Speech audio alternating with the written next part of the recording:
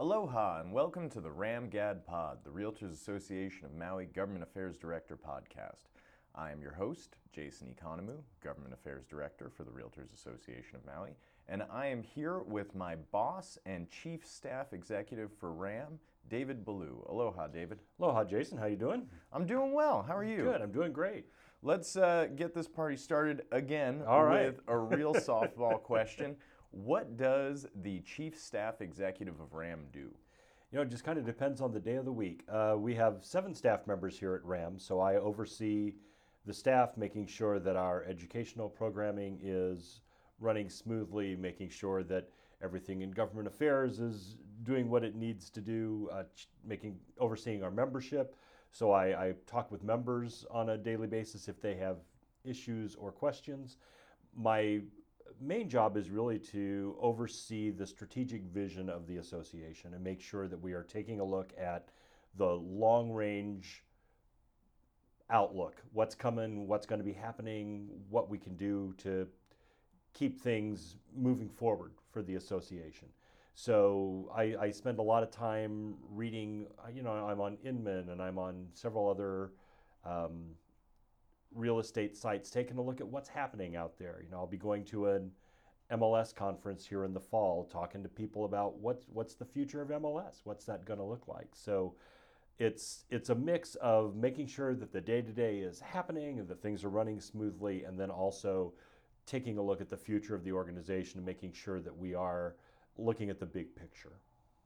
So I like to say that if you want people to listen to you, they need to trust you. And if you want people to trust you, they need to know you. Right. Now, let's take a step back from where we are now and find out a little bit more about David Ballou, the human being. Where did you grow up, David? So I grew up in St. Charles, Missouri, which is right across the Missouri River from St. Louis. So they're in that area of Missouri. Stayed there until I was 14, at which point my dad was transferred to the old El Paso plant down in El Paso, Texas. So I moved down there a week before high school started. So I went to high school at Coronado High School in El Paso, Texas, the pride of the West Side, the Thunderbirds, and did that, went to school at Arizona State for a couple of years, ended up back in El Paso, and then kind of bounced in and out of El Paso for a number of years before I moved to Chicago in 1999 to work for the American Bar Association. And then I was in Chicago until November 2017 when I came across the pond, came over here. So when you moved from Missouri to Texas, was that a good amount of culture shock for you? Really kind of incredible, because we lived in a very white bread community in Missouri, not much diversity going on, and then to move to El Paso, which for those of you who aren't familiar with Texas, El Paso shares the Mexican border with Juarez, and so you literally walk across the bridge to Mexico from El Paso. El Paso is majority Hispanic, majority Spanish speaking, and it was a huge change for some sheltered white kid from St. Charles. But it was fascinating, and I loved it down there. Did you pick up Spanish? Enough to get me in trouble. So I've never really spoken Spanish, but even today when I visit Spanish-speaking countries, I can get the gist of a conversation, and I can normally get through enough to make myself understood, at least for the basics. You mentioned you moved because your dad got a transfer with his plant. What did your parents do? What was your family like? My dad was a purchasing manager and ended up being a purchasing vice president for Pet Incorporated, which they sold out to Pillsbury several years ago. But Pet Foods was a huge food supplier. They used to do evaporated milk. Pet milk was a big thing. We would find Pet Whip, which was their Cool Whip version in all the stores. And they owned the old El Paso, as I said, the old El Paso Mexican foods plant. And they did all the, tacos and beans and all kinds of stuff. So Dad was a purchaser. He traveled the world buying food supplies for Pet Incorporated. So the dog food company, owned the plant for Old El Paso, the Mexican food company that like canned beans Right. and all that jazz. Do you eat Old El Paso products? Not so much anymore, yeah. But they were, once again, since Pet sold out to Pillsbury, a lot of those brands have been Yeah. folded into the Pillsbury company. So you went to the University of Arizona first. Arizona State. Arizona Big State. difference. Sorry. Yeah. The University of Arizona is the Is party in college, Tucson. right? Right. So you went to Arizona State. What'd you study there? I was studying vocal performance in music. And I take it this is related to your long-lasting love of theater. It is actually. That is where I really got started doing theater. I had done just little church stuff growing up, but never a really full-blown show. And when I first got to Arizona State University, they were looking for men for a production of The Pirates of Penzance that they were doing. And so I jumped into that and just absolutely fell in love. And so ever since, I've been involved doing something in the theater. So that's where it started, and it's never stopped.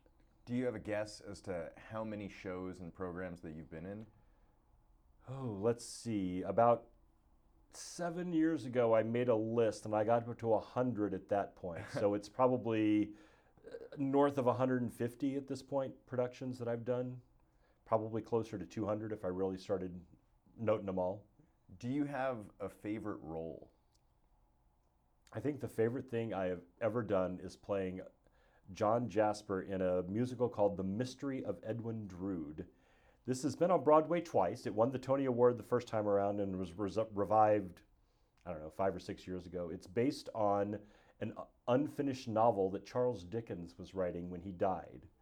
And so they dramatize it all the way up to the point where Dickens stopped writing, and then the show just stops. And then they go to the audience, and the audience votes on who they think the murderer was. The audience votes on who they think the mysterious detective that Dickens has running around in disguise in the play.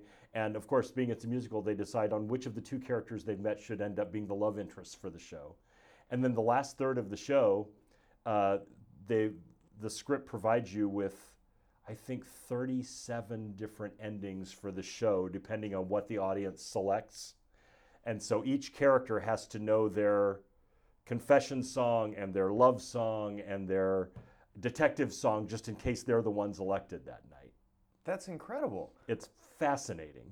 37 different endings. Now, when you're in a show like that, do you have like a favorite ending that you're rooting for that you really hope the audience goes for? I do. The good news for Jasper was, because he's the villain of the piece anyway, he gets to do a confession every night, because it's the obvious answer. And so Jasper gets to sing his big dramatic confession every night, and then right as I finish up, whichever character is playing the detective charges on and says, "No, that's not what really happened." And then you get the multiple endings happening from there, depending on who the audience is elected. Kind of like Clue with Tim Curry. It is, yeah. So, but there were certainly, because you have 7 actors who could be the detective, 7 actors who could be the murderer, and then any combination of people could be the love interest. And so there were a couple of the confessions I found a lot funnier than some of the others, and just the more unexpected, the better, as far as I was concerned, because their confession song has their motivation, and I think some of the motivations got really funny for some of the characters that really had no business committing this murder. So. And so it was that college experience that really drove you into a love of theater. It was, yeah. Just had some really passionate professors in the musical theater program at Arizona State. I only went there for 2 years for a number of reasons, but wow, the level of instruction and just the way that they instilled that love of theater in the students was truly amazing. After Arizona State, you went to University of Texas? At El Paso. At El UTEP, Paso. yes. How was that experience for you?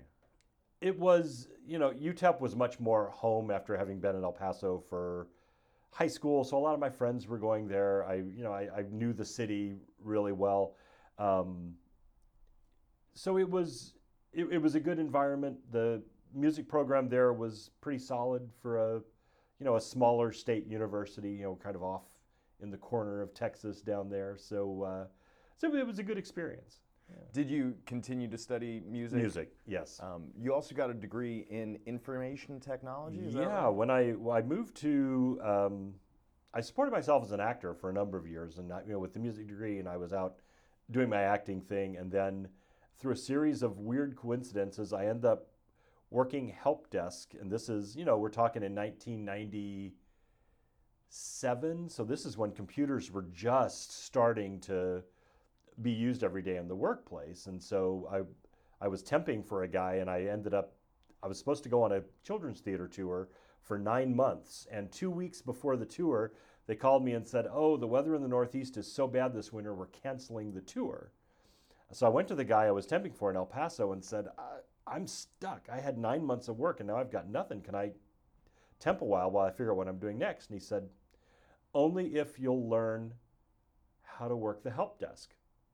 And I said, "Okay, all I've done is do data entry. I've never actually, I know nothing about how a computer works." He said, "You're an actor. Just act like you know what you're doing and it'll be fine." So he moved me onto the help desk, and by the end of 2 years, I had helped them form a brand new help desk for their accounts receivable, and I was actually running that. And then my boss from that job moved to Chicago to the American Bar Association to take a job up there. And 2 months later, he called me and says, "I need you on my help desk. Do you want to move to Chicago?"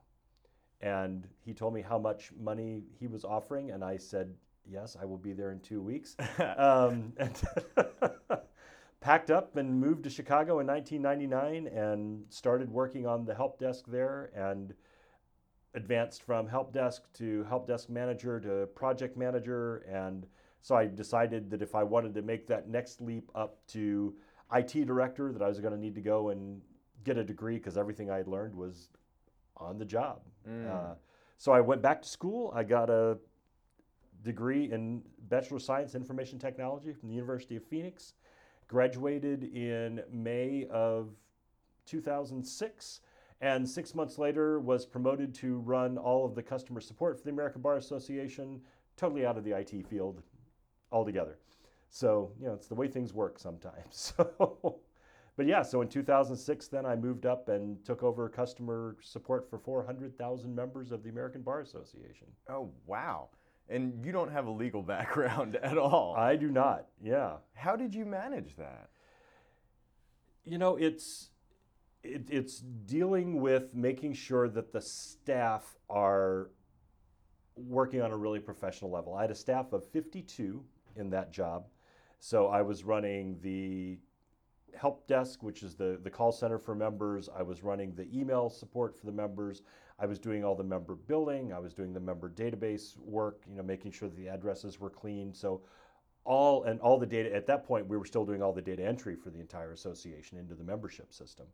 So my job was really to be on top of my supervisors and on top of my staff to make sure that they were polite, that they were up to date on their knowledge of their areas, so that they could answer the questions. And as a lawyer, you know that the American Bar Association is it's a huge organization with a lot of departments that don't necessarily communicate very well together. A lot of silos. Yeah. And so one of the first things I did was start meeting with all of those different department heads and say, "Look, I know that you don't want us to be transferring a bunch of calls to you. The way you do that is by giving us information." So my challenge really wasn't with the lawyers. My challenge was with making sure that the other people in the ABA were giving us the answers to questions, so that we could get out there and do what we needed to do. So I went on a big campaign to go and just park in people's offices and say, if we knew these things, we wouldn't have to transfer the call to you. And that started to sink in a little bit. Like, oh, yeah, that's great. So education, just making sure that staff was really on top of what was going on. Now, after you worked for the ABA for 16 years, you said? I did.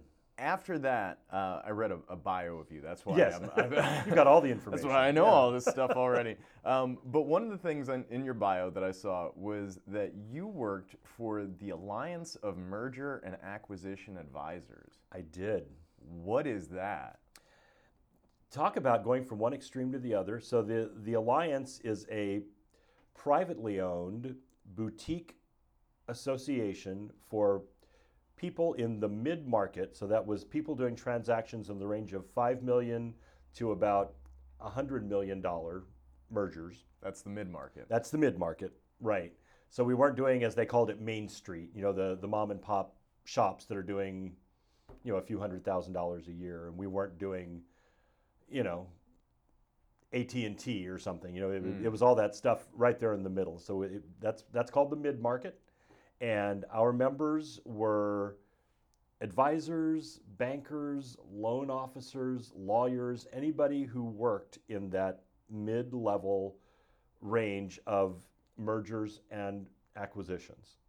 So that job was trying to grow the membership. We were doing, at that point, they were in the process of building chapters so that they could get people involved on a local level. So when I started, they had 3 chapters running, and when I left to take this job, we had just started our 18th chapter. So I started 15 chapters or so while I was with the Alliance. We did 2 major conferences a year, which I was in charge of. So I was doing programming and meeting planning and meal planning and signing hotel contracts for 2 conferences a year. We did a spring, winter and a summer. So that was much more a hands-on job than just making sure that, at the ABA was really working with the staff, and this was much more right in there with the members, making sure that they were getting what they needed. And while you're doing all this, you're still participating in theater. Absolutely, yeah. That is incredible. You don't like free time, do you? No, I keep myself pretty busy. Okay. Now, I want to ask you a question about your personal life. Sure. Because I feel like a lot of people don't necessarily know this about you. Do you enjoy board games? Yes, I am a strategy board gamer. I am on the board of the Trained Gamers Association of America. And the TGA we have a couple thousand people who are members of the TGA. And we participate in 3 major tournaments a year. We do Origins, which takes place in Columbus, Ohio in June. Gen Con, which is one of the biggest cons in the world, which happens in Indianapolis in August. And then we do our own Train Gamer National Championships, which we call RailCon, and that's in October every year. So, and then I normally fly over to Chicago in March or April to participate. We probably have 500 games that we ship out to these conventions. And so we go and we start the year by counting every piece, making sure every box is still complete, making sure they're all still playable, and getting them all ready to start shipping around the country for our cons. How did you get involved in this? A friend of mine showed up one night. There were 4 of us hanging out at my house, and he said, "Hey, I've got this game called Settlers of Catan. Do you want to learn how to play?" I went, "Sure." So he taught us how to play Settlers of Catan, and we ended up playing Settlers of Catan until about 6 o'clock in the morning. And that turned into a weekly thing. Every Saturday night then we were playing Settlers of Catan, and I was often walking the dog as the sun was coming up because we'd get involved and just play and play and play and play. So then he said, "Hey, there's this great big gaming convention called Gen Con. You want to go?" And it was like, "Sure." So the 4 of us packed in the car and off to Gen Con that first year. And we had just learned to play a game called Ticket to Ride. And Ticket to Ride, they had a big tournament that this group was running. And so my friend Charlie and I, we headed off to the Ticket to Ride area to play in the tournament, and happened to be run by the Trained Gamers Association. And by the end of the weekend, we were hooked because we started looking at all the other games that people were playing, and we started sitting in on teaching games to find out what these things were. And I would watch people play and make a list, and I went and bought a bunch of stuff after the con that I wanted to learn how to play. And so we started going to these conventions and hanging out almost exclusively at the TGA area. And after a couple of years, one of the guys came up to me and said, "Hey, do you want to get more involved? Do you want to start volunteering?" And it was like, "Sure." So I volunteered with them for a while, and then they invited me to be one of the voting members on the board. And this isn't totally official yet, so readers, don't share this with all your friends. But I'm going to be the volunteer coordinator for all the cons starting next year. Nice. So I'm Congratulations. continuing to take on more responsibility because I don't have enough going on in my life to take on some more responsibility with the Train Gamers. The Ramgad Pod, breaking the hard-hitting news. That's right. That's a scoop everybody's going to remember. To stay on this tangent, what are maybe 3 board games that you would recommend to maybe the unfamiliar gamer? The 3 that I recommend people start with, if Ticket to Ride is easy to learn, the rules are not incredibly complex, but it's a lot of fun and there's a lot of different ways it plays, and it plays differently every time you play it. So I always start Train Gamers on Ticket to Ride. Generally, Settlers of Catan, because it was my gateway drug. I teach a lot of people to play that, and that really kind of sucks them in and gets them interested. And then for gaming in general, there's a game called Seven Wonders, which it plays in about half an hour, 40 minutes. So it's a lot of strategy. It plays different every time, but the rules aren't very difficult. So because it's kind of quick and you can set somebody down and teach it and play it all within an hour, I use that a lot. And I've now got people, I go to gaming groups here on Maui a couple times a month, and Seven Wonders has become one of the games that they're like, "You brought Seven Wonders, right? Because we want to play it again." So that's also been a great game to introduce people to the board gaming world. I actually got Seven Wonders. I purchased Seven Wonders. I've only played it twice because the setup it's a little bit intimidating at first, because the rules they're fairly straightforward, but they seem a bit complicated. But for our Christmas episode of this podcast, I think it should just be the staff here playing Seven Wonders, and we could record that. There you go. It's a 7-person game, so we've got just the right number of people to make that happen. Something to look forward to for our listeners out there. So let's get back on track. All right. Wow, I love it. I love the board game thing. I don't even want to leave that topic. So you were in Chicago. You worked for the ABA. You worked for the Alliance of Merger and Acquisition Advisors. Then somehow you ended up in Maui. How did you end up on Maui? What a crazy story that was. So I had made the decision that I was done with winter, and I decided just to start looking around to see what was out there, maybe in Southern California, maybe, I'm not crazy about Florida, but, trying to figure out where I may want to go that wouldn't be quite as miserable as Chicago 7 months of the year weather-wise. And I saw the job posting on LinkedIn for this job at Realtors Association of Maui.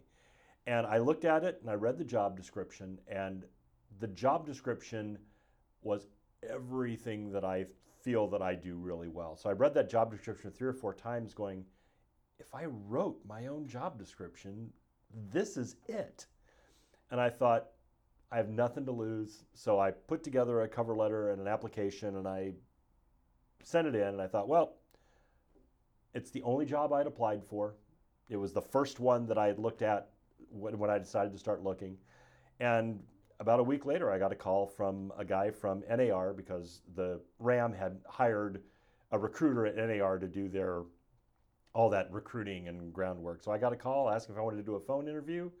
I said, sure, that'll be great. So we did the phone interview, and at the end of the phone interview, he said, okay, well, I can't remember what the number of people was who had applied for the job, but it was an incredible number. And he had poured through all these resumes, and he had done maybe 20 interviews of the people after he had narrowed it down once. And he said, so what I'm going to do is I'm going to narrow this list down to 7, I think was the number, and I'm going to present that list to the folks at RAM, and then they're going to choose 3 people that they want to interview. And I said, okay, that sounds good. So he then called me later that afternoon and said, okay, I'm going to submit you to RAM. So here's the information I need from you. And so I sent him some more information. A couple weeks later, he called me back and he said, they really like you a lot. They thought you were terrific on paper. They really liked what you may have to offer for them, but they've decided to go with 3 candidates from Hawaii for the job. So he said, but they wanted you to know that they really liked you a lot. And I said, well, that's great. So after that, I went out and bought a car because I needed a new car. So I'd kind of been waiting to see what was going to happen with this job. So I went out and I bought a car and decided, well, I'll give it a little bit of time and I'll start poking around again. About 2 weeks later, he calls me back and he said, so they've changed their mind. They want to talk to you after all. Can you do a Skype interview with them? And I said, sure. So I did a Skype interview with 7 of the board members, and we did the interview on a Thursday. So I did the Skype interview on Thursday, and I sat down Friday night to write thank you notes to all the people that I had talked to. So I sent an email to all 7 of the people I talked to Friday night, and I went to get ready for bed. I came back to turn off my computer, and I already had an email back from the head of the search committee saying, so we're really interested. Can you talk to me again in the morning? And talked to her again Saturday morning. They flew me out to Maui the next week to meet with the search committee one more time, and I'd never been to Maui before. So they flew me in the morning. We did the interview. Jeannie took me around the island all afternoon Thursday, and then Marianne Howler picked me up after that and took me to dinner in Paia, and they put me back on a plane Sunday morning and then called me Thursday and asked if I would like to be the new executive director at RAM. So that was how I ended up doing this, and 2 weeks later, I found a way to be sitting on Maui. So nice. What are some of the culture shock elements to moving here that you've been facing? It's getting used to the pace of play in a lot of ways. Coming out of Chicago, where everything was hurry, hurry, hurry, do it now, do it now, do it now, do it now.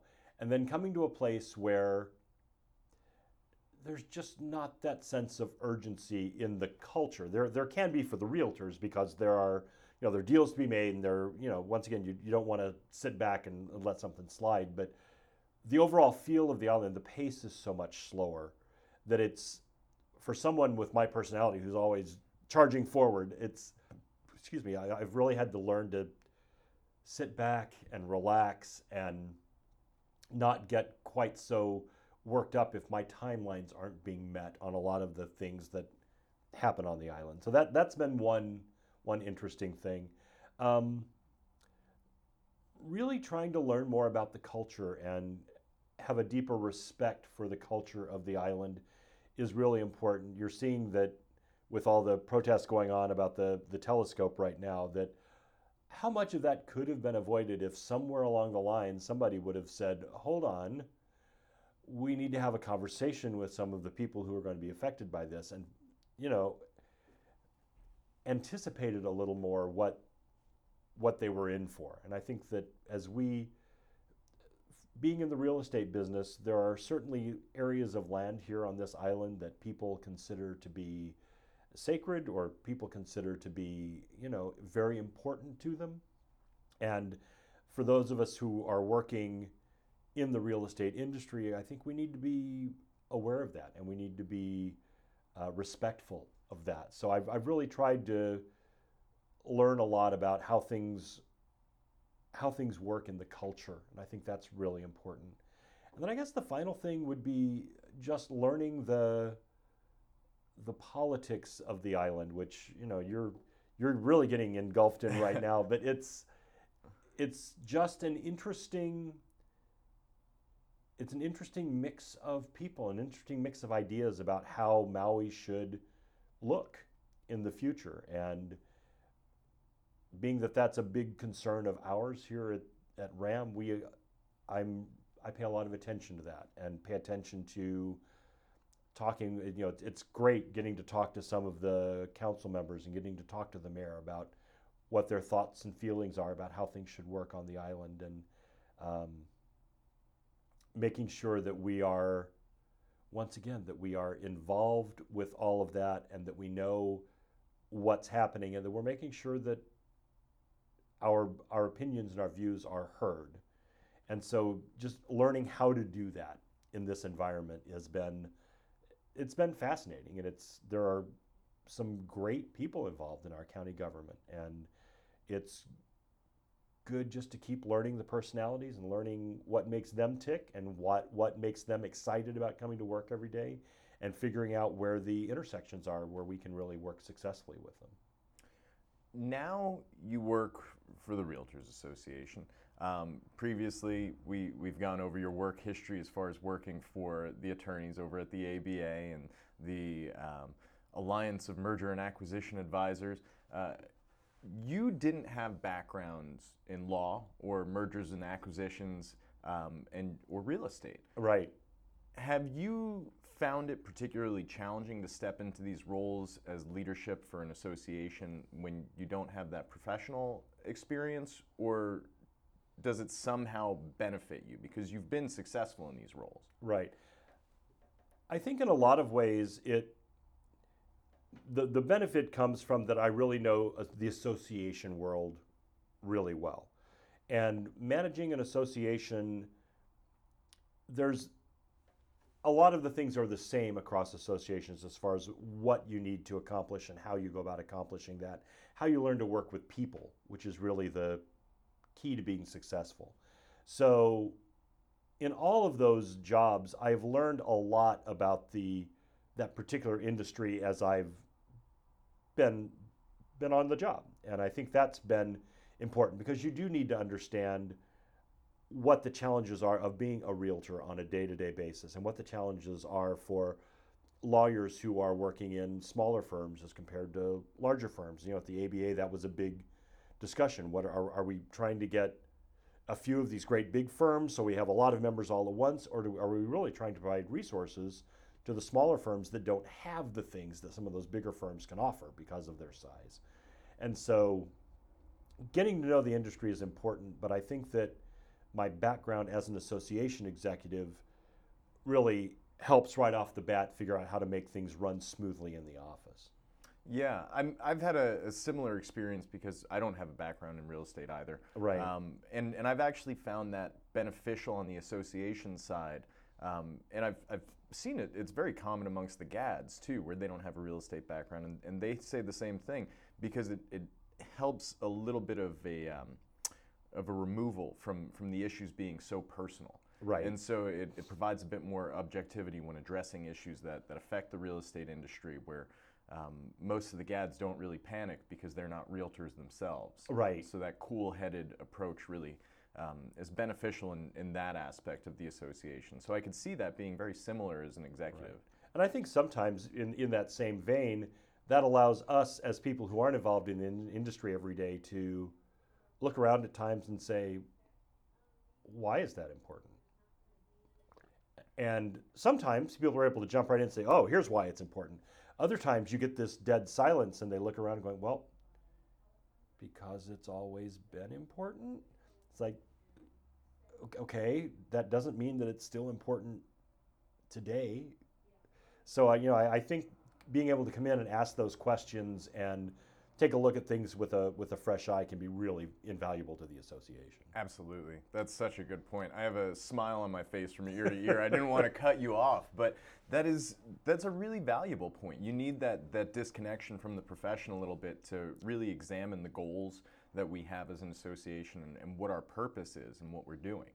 Right.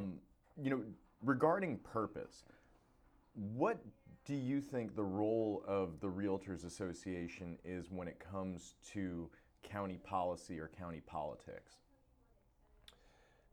Our stated goal is to make sure that we are representing the rights of private property owners on Maui. That's our elevator speech when anybody asks, what's important to us. For me, what that means is that we need to really be talking to the county when anytime something is coming up that could limit the rights of a property owner. We've spent a lot of time talking about short-term rentals. We spent a lot of time talking about some of these other things. And those are important conversations to continue to have. But I think that our role is to advocate. Our role is to be a little more proactive, I think, instead of reactive all the time in making policy.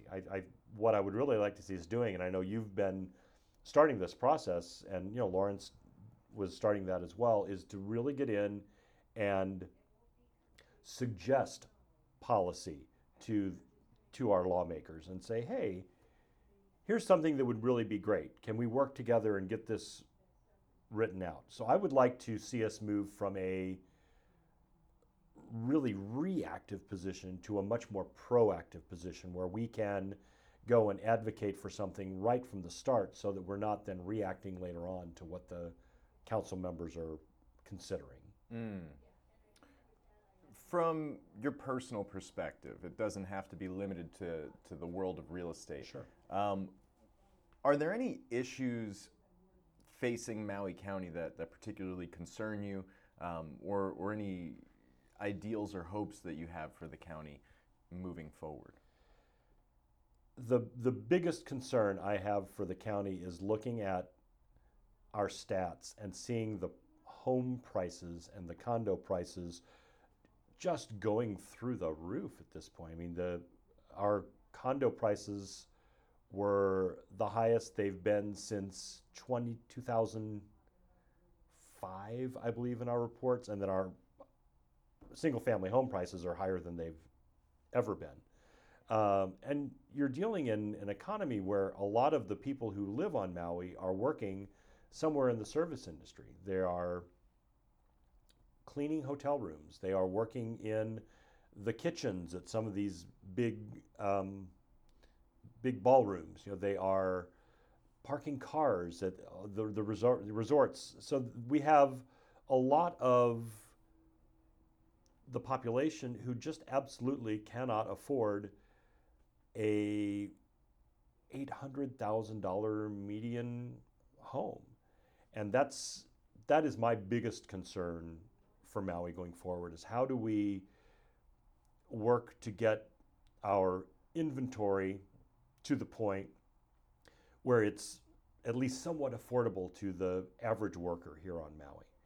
And that is a question with no easy answers, and it's not something that we're going to solve tomorrow. I don't have the magic bullet that I send you in to talk to Kelly King tomorrow and say, here, this solves all of our problems. It's a long-term fix, and long-term fixes are hard with a council that changes every 2 years, which is another oddity on Maui, that every seat on the council is up every 2 years. So I think we have a lot of work to do, and we're going to have to get some commitment from not only from our council members, but also from some of the coalitions that make up politics in Maui, that bring more people into that fold, to really start talking about the long-term fixes for this housing crisis is really what it is at this point. Well, some good news for you. There is consideration of increasing the term length. So moving terms from 2 years to 4 years. Right. No, I don't know how far along in consideration that is. I don't know when we might expect any sort of action on that. But I do know that a lot of people have a similar concern that the county council terms are too short, and especially with what you point out, which is all of them coming up at the same time. Right. Well, then you get a situation like we had with our last election, where, is it 5 or 6 of the council members were brand new to the council, or at least new to this council, because we did have a couple of folks coming back after a few years away. But there is a learning curve to any new job, be it chief staff executive at RAM, government affairs director at RAM, county council member. There's there's an amount of time it takes to figure out how you can get anything done. And that's magnified when you're in the spotlight of the county council, where everything you do and say could be on Maui Now a couple hours after you do or say it. So there's some hesitation not to do anything wrong when you're first starting out. So, we're a year into the term, you're just finally starting to get to the point where you feel that you can be constructive in the job. And then 3 months later, you're starting to run for re-election. So there's just not enough time to gear people up when we have a big turnover like we did in the last election. And it's amplified by the fact that the first activity that the county council members take is the budget process. I mean, that's within just a few months of when they take office. So it's incredible. It really is. It is. And once again, I respect what it takes to do that job and the learning curve that goes with it, because when you start looking at all the questions that those folks are asked and all the things they're asked to consider, there's just a lot to learn. It's a huge learning curve. Yeah. Now, you're in charge of the Realtors Association. What are your concerns or goals for the association or our community of realtors here on Maui? So we're always looking to increase the professionalism. We recently, a high school diploma is now, or equivalent, GED, is now required to get your real estate license. And I think it would come as a surprise to a lot of people that was not required before. So I thought that was a really good step that was just taken over the last couple of months. And there's a commitment to excellence program that the National Association of Realtors is running right now. And I'm really hoping that we can find programs to get more of our realtors involved in that program, just to keep increasing their skills, increasing their knowledge level, increasing the level of professionalism we show on the island. So that's one of the things I'm looking at. The other thing that we all have to be aware of is that life is happening online more and more and more. So when I look at all the CE courses that we offer live here in the building, there are certainly people who are going to want that live interaction in a class. As the association gets younger, there are going to be more and more people who don't want to do that. They want to sit down at their computer and click and do their continuing education. So we're going to have to take a long look at how we start offering distance learning in our continuing education so that we can continue to be successful presenting our programs. And then once again, looking at the future of the MLS, because there's a lot of competition from all of these different national real estate sites that are now competing really with local businesses on the real estate end. And so we have to take a long look at how we can continue to be competitive and how we help our members have a step up as local real estate agents when they're competing with some of these big national websites that are kind of coming in and trying to take over some of the real estate transactions. Are you concerned about these big national websites at all, or? To some degree, I think we get really comfortable on Maui at times where people say, "Oh, we're so different than anybody else. You need a local realtor to really understand all of the intricacies of how we operate." And while I think that's true to some extent, there are still going to be people sitting on the mainland going, "Wait, this gigantic website is only going to take a 1.5% commission? I'm going to go with them." And there's just going to be a financial decision made without taking into consideration a lot of the things that a local real estate agent may be able to do for you. And so we have to be aware of that. We have to know that's going on, and we have to keep an eye on the business models for some of those companies and how they are handling virtual sales. So yeah, I am concerned about that, and I want to make sure that we're keeping an eye on it and know how we can continue to help our realtors keep their share of the market. What's your favorite part of the job? Wow. There are a lot of things in this job I really like a lot. Um, the thing that we deal with every day is the staff in this office. We have a tremendous staff that works really hard and has a really good time together. And I love being able to be excited about coming to work every day and then getting here and having a group of people who are dedicated and excited and are really working to get the job done. And that's fun as the boss, not having to spend a lot of time cracking the whip and trying to get people re-engaged in their job. So that's been very exciting. I have really enjoyed getting out and meeting our realtors and learning what it is they do on Maui. We have regional caravans that happen 3 times a week. We have one for upcountry, one for south, one for west, and then we have a 4th that meets once a month that does central. And those I think are phenomenal because I get to go out, I get to meet some of our agents, and then I get to go see some of the properties. And that's been invaluable to me to take a look at properties and say, okay, why is this property, which may be smaller than the one I just looked at, but yet it's a lot more expensive? So take a look at what are the factors that go into pricing property here on Maui. It's not something I'll ever have to do, but it is something that I should know about when I'm talking to people about the real estate on the island. So those caravans that our affiliates put on every week, I think are a great piece of the business. They've really helped me get to know people and get to know a little more of the value of the property and how it works here on Maui. What can our members do to make your job easier? Read. RDR, you hear it all the time. Realtors don't read.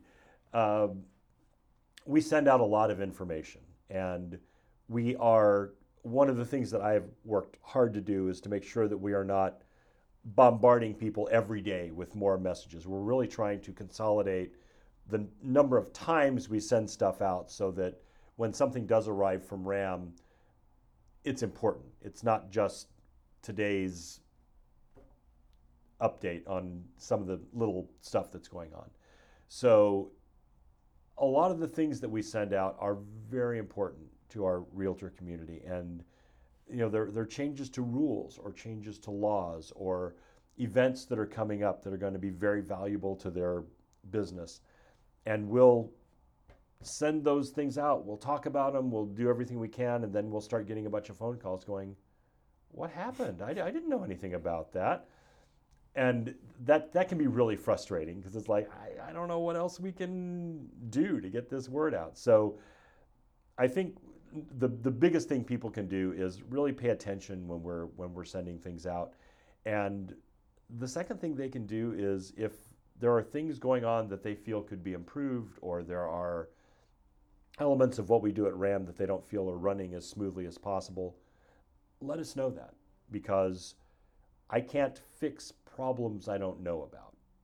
And I want us to be proactive, which is why I'm looking at some of the things we can do going forward and moving things in the right direction. But if there are things that aren't working today, shoot me a note, give me a call and say, hey, this is something that I've noticed, and let me check it out. Because if you're thinking it and feeling it, you're probably not the only one. And so being that I'm not out in the field every day, there may be things that I just don't realize. And so help educate me as well. Give me a call and talk to me about what's going on. Excellent. This has been a great interview. And for everybody listening, I got to tell you, David is spot on as far as the staff being one of the best parts of this job. I work in a satellite office that's closer to the county building. And one of the highlights for me personally is when I get to come to the main office and see the rest of the staff and really enjoy the time with my coworkers. Right. So you're doing an exceptional job of keeping up staff morale. Well, thank you. I gotta tell you that.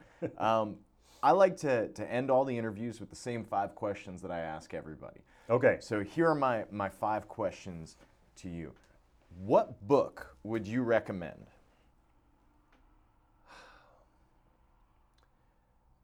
The book that I still think about it to this day, and I probably read it 7 or 8 years ago, is The Kite Runner.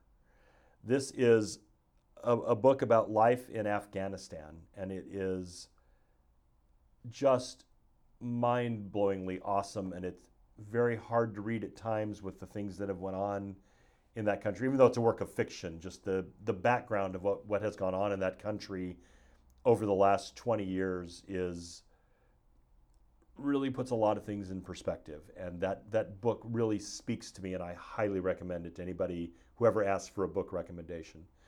And after you're done crying at The Kite Runner, then go get Good Omens by Neil Gaiman and Terry Pratchett, and it's the funniest read I've ever had. I've never read The Kite Runner, but Good Omens is an outstanding read. So there you go. That's the balance. So That's good. Thank you for giving Yes. us something to decompress a little bit as well. What is guaranteed to make you smile? oh wow.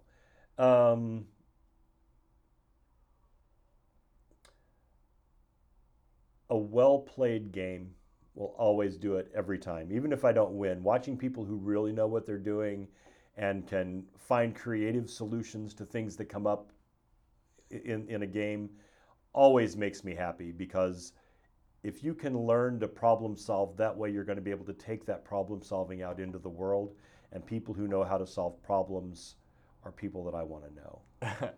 Now, this isn't one of my 5 questions. Okay. But have you ever gotten into video games? You know, a little bit as a kid. I played an incredible amount of Donkey Kong at the arcade back in the 70s and 80s, but video game systems at home, I have not. When I saw that some kid won $3 million playing Fortnite, I think I need to, but I have not yet at this point. Yeah. I want to see you do that, because I would really be curious as to how the skills transfer, that problem solving Right. ability. Back to my set of questions. What goal do you have that you have not achieved yet?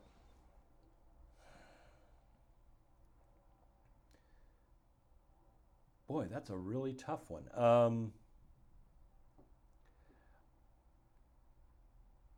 If you need a Yeah, I'm gonna assistance- have to think about that one for a minute. Because my biggest career goal was to get to a point where I was the chief of staff at an organization. So RAM has fulfilled that particular career goal, which is the one that I'd really been striving for the last 20 years.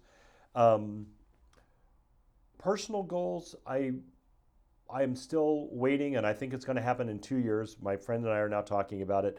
I really want to climb up and see Machu Picchu, which is something that has been on my bucket list forever, and I think we're finally going to do it here in 2021. That's the plan at the moment.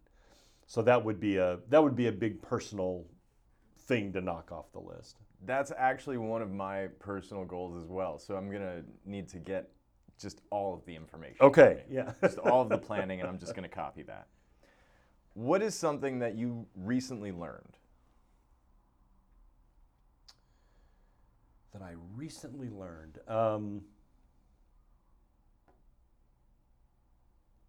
Boy, you have really good questions but need some thought.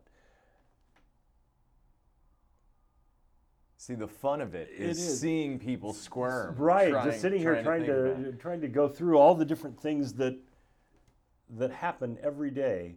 I'll buy you Sure. some time. Yeah, here. yeah. The reason I chose this question is because I once had a job interview when I was in Uganda, and they asked me this same question: what's something you recently learned?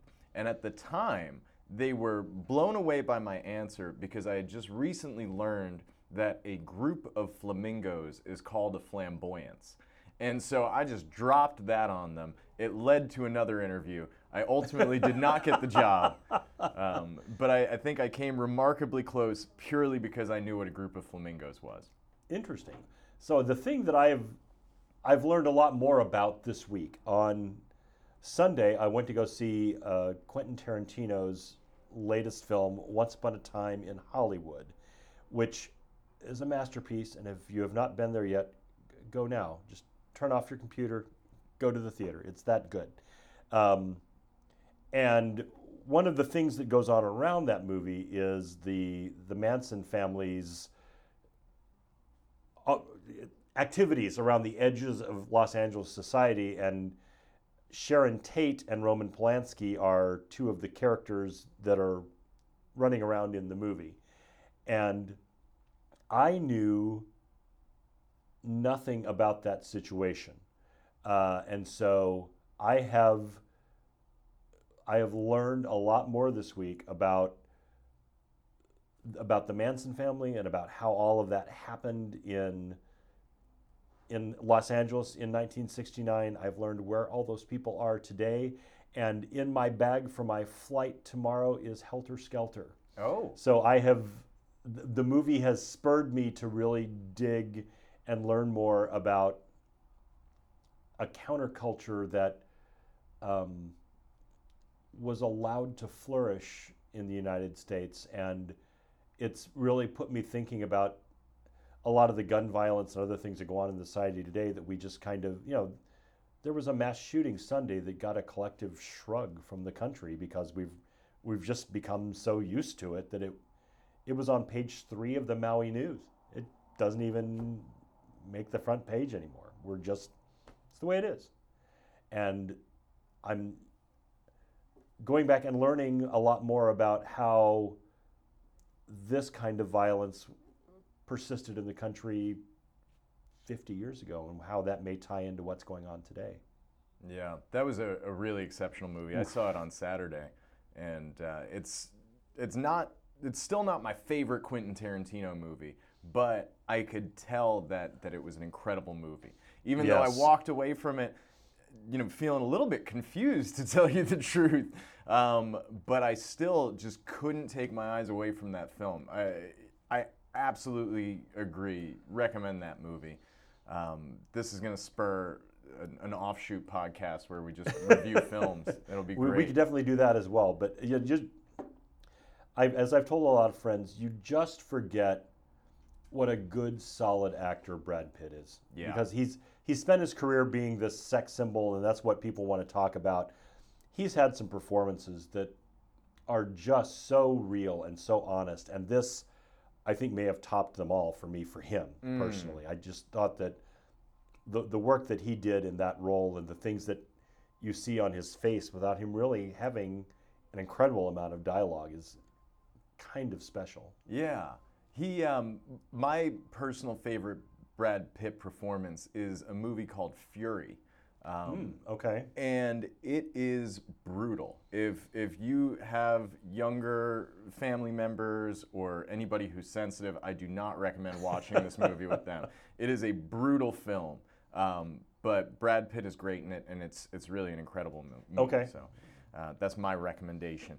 And I have one more question for you. All right. And then we'll go off the air and we'll talk about movies some more. What one piece of advice would you give to anyone listening?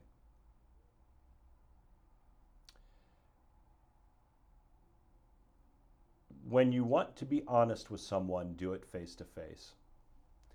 I think in our society, we've become so used to Facebooking and emailing, and you just lose so much of the context. And I think a lot of the disagreements that people have in this day and age is because that people don't really understand what you're trying to get across. And the way to go around that is to stop putting it on the computer and start picking up the phone and saying, hey, let's go have coffee. So my biggest piece of advice is get out from in front of the computer and go talk to the people that you need to talk to. Excellent advice. All right. Well, thank you so much for your time. Thank you for your openness and your honesty with your answers. I really appreciate it. Thank you. This was fun. Yeah. And when I have a gap in guests and I need to record an interview with somebody soon, I'm going to force you to sit down with me again. It's going to be great. Right. We'll either play games or go to movies. One way or another will all work. Nice. All right. Thank you all for listening. Take care. Love you. Bye.